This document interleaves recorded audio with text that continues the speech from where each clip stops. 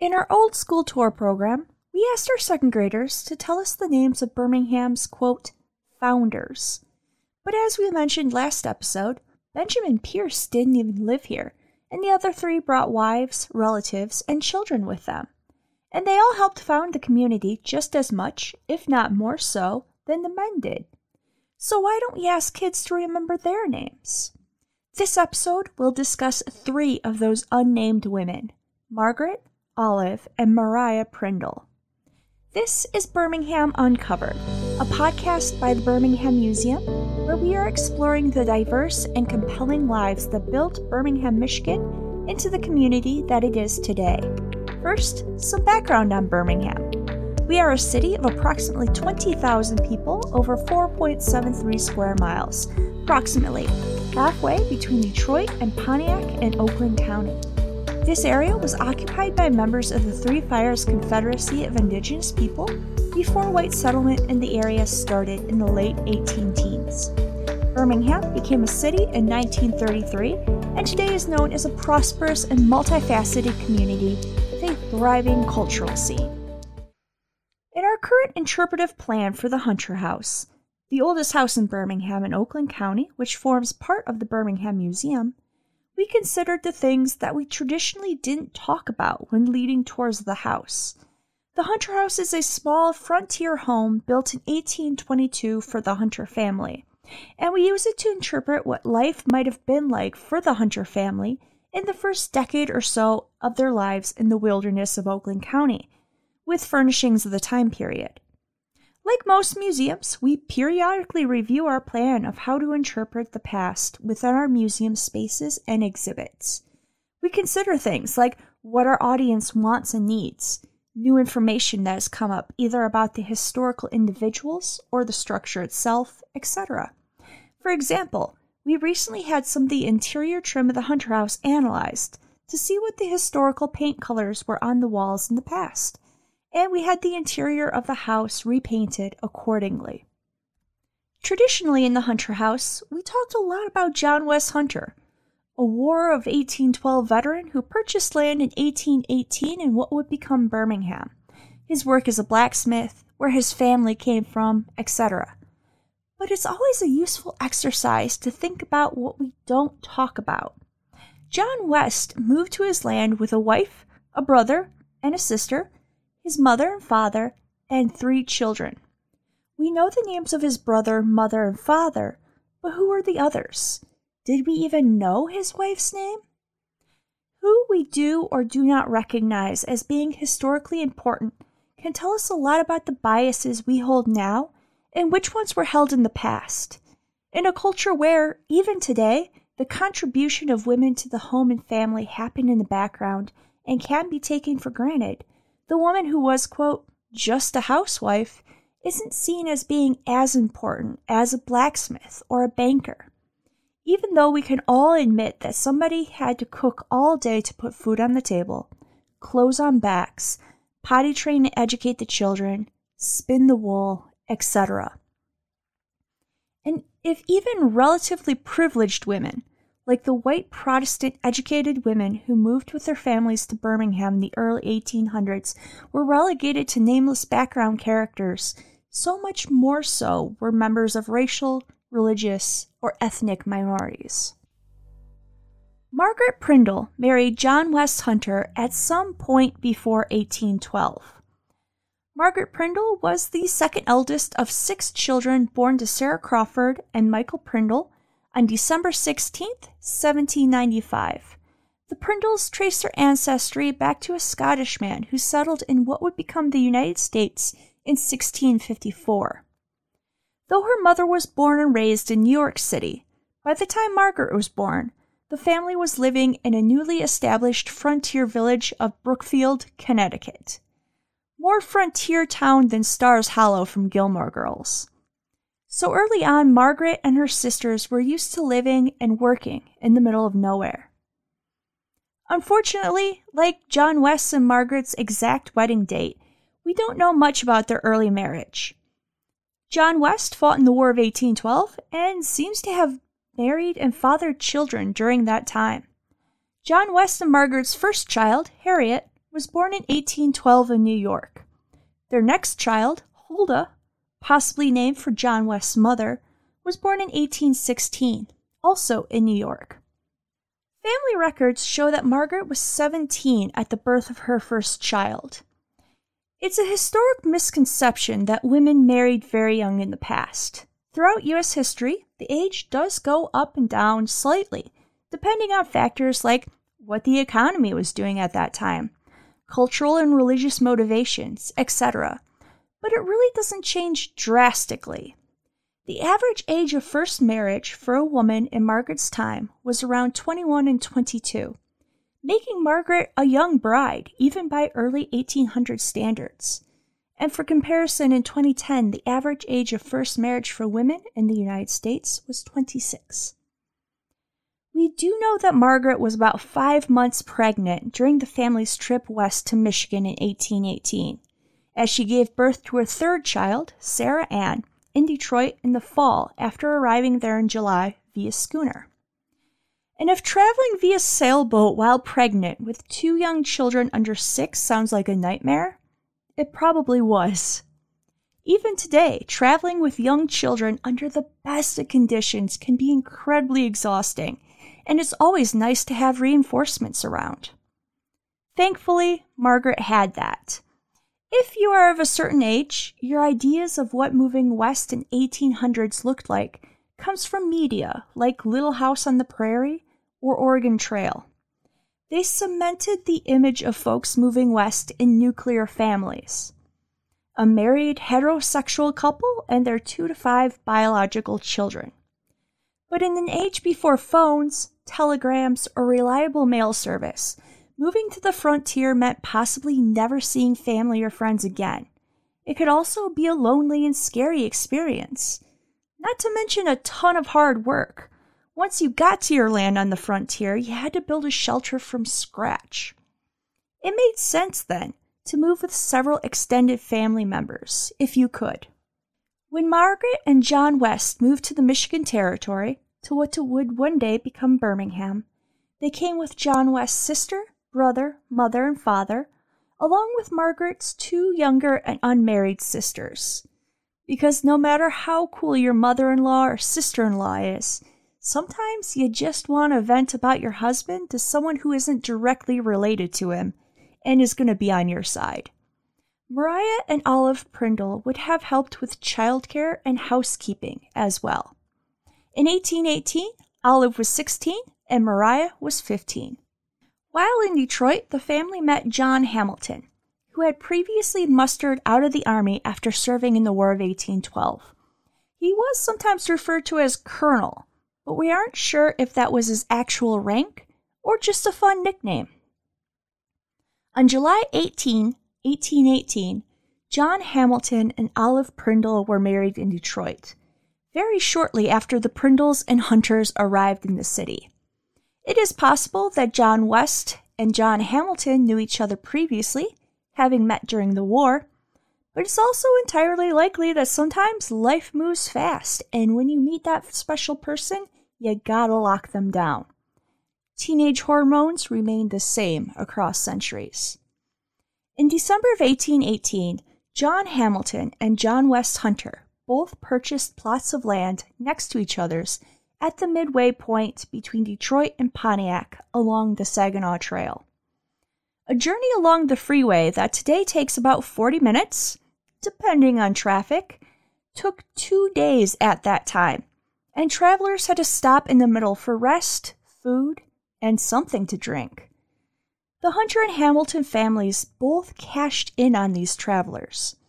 The Hunters rented out the front bedroom of their home by the night and also had a liquor license, because sometimes after a hard day on the trail, you need something more stiff than water to revive you.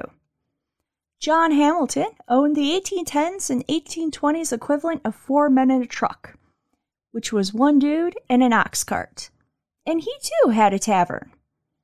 Side note, you'll sometimes see Birmingham referred to as Piety Hill in old documents, and some have postulated that this must mean that Birmingham had a lot of churches.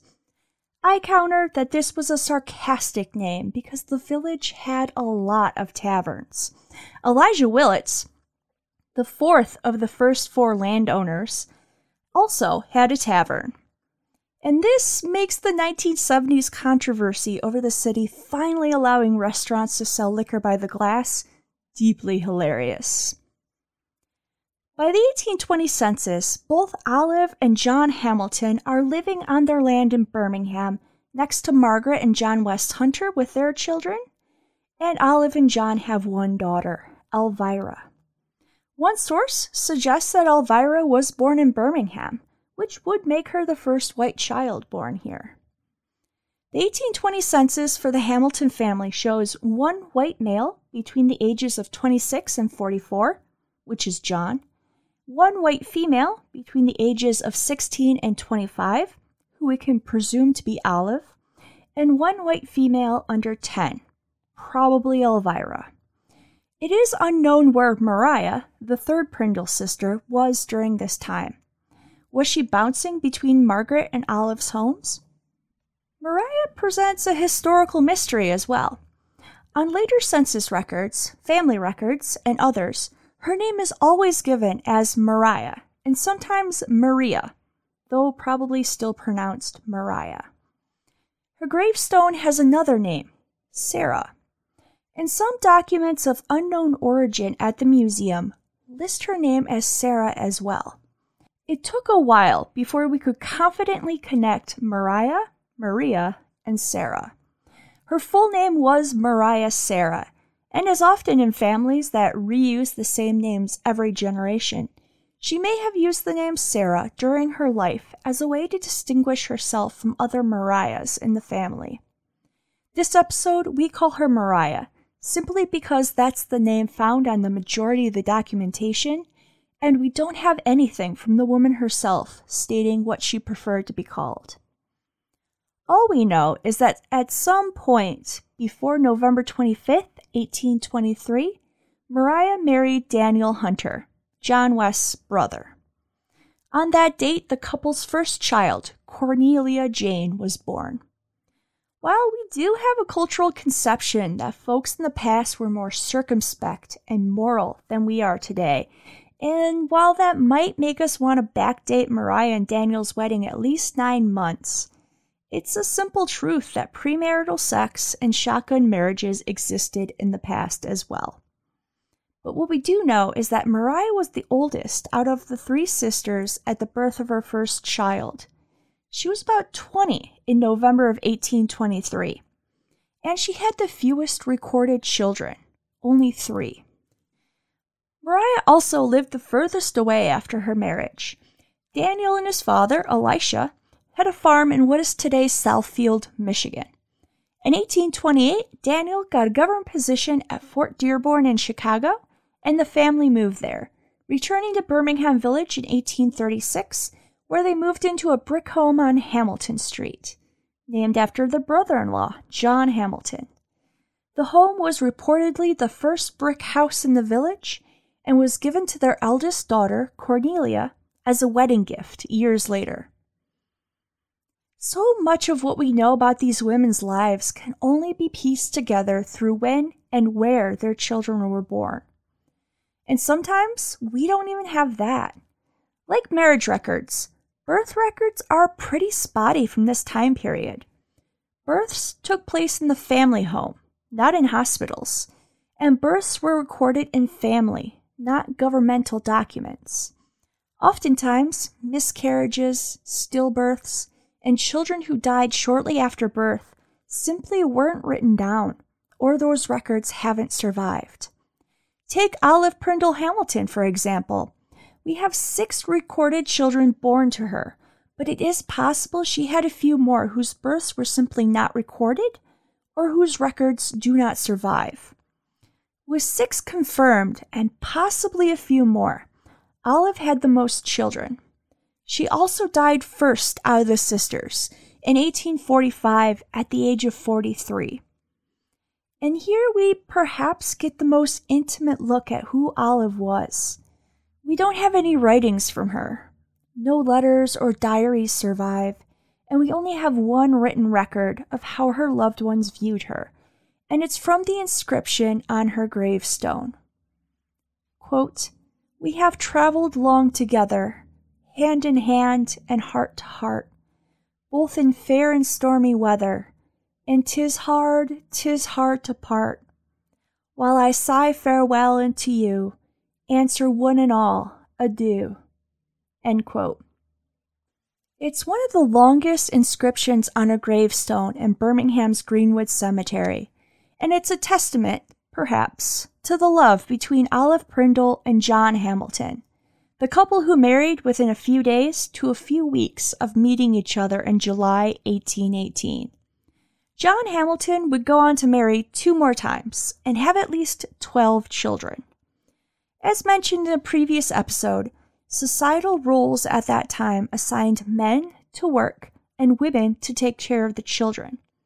And that, coupled with the few legal ways for women, whether they be single, married, or widowed, to earn an income, folks tended to remarry quickly if they had young children involved, out of sheer necessity. Olive's sister Margaret died in 1856 and was also buried in Greenwood Cemetery, next to Olive. In Birmingham, she and John West had 3 more children, Amanda, John James, and Mary, for a total of 6 children. Mariah, the youngest Prindle, died in 1866.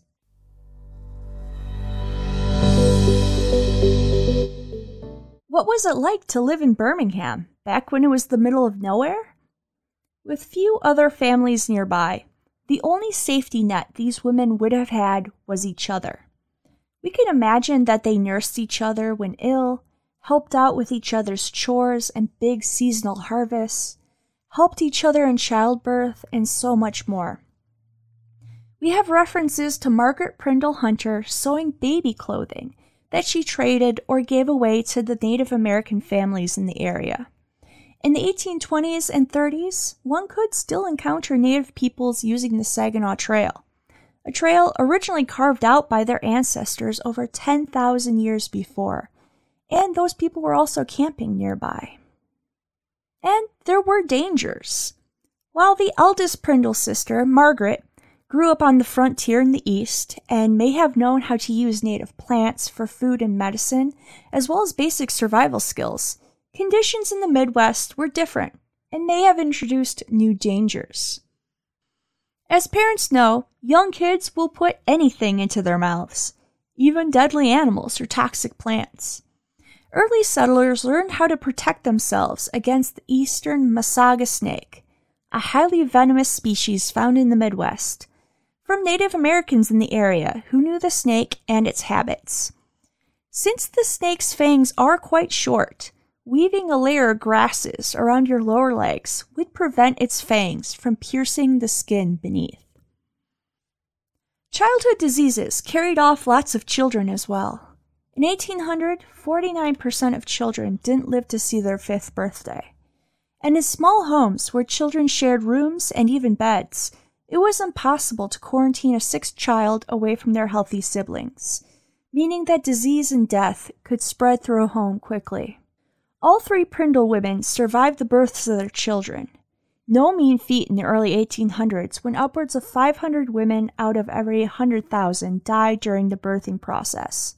Infection, we didn't yet even have antibiotics, hemorrhaging, and complications like babies being in the breech position were among the most common killers of women during childbirth.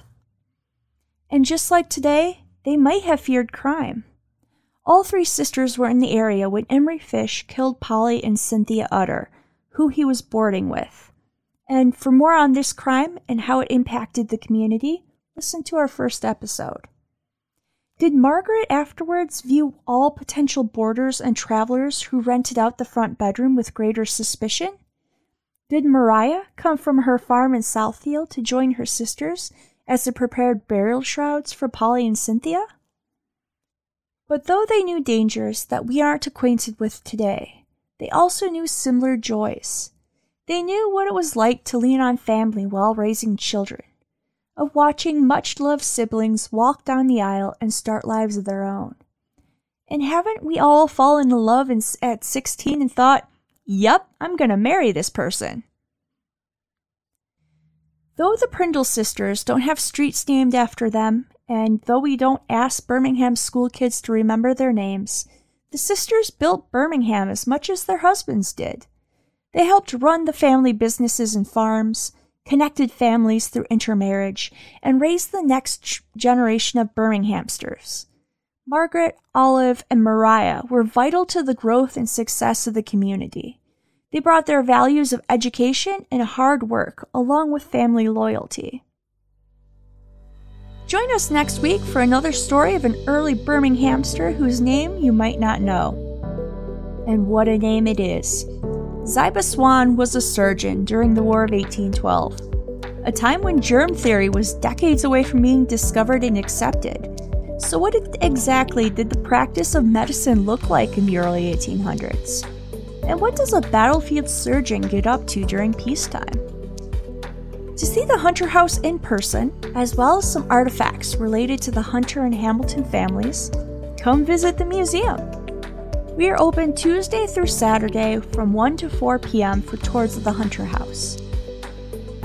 If you can't make it in person, you can see a video tour of the house and a map of the early land purchase of the area, and a walking tour of Greenwood Cemetery at our website.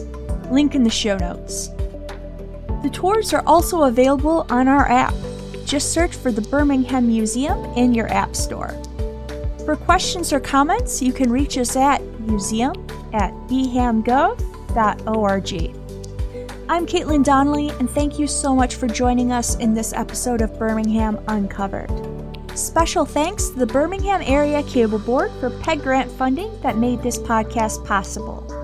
Also, thanks to past and present staff of the Birmingham Museum. If you've enjoyed this episode or this podcast, please feel free to rate and review us on whatever app you listen on.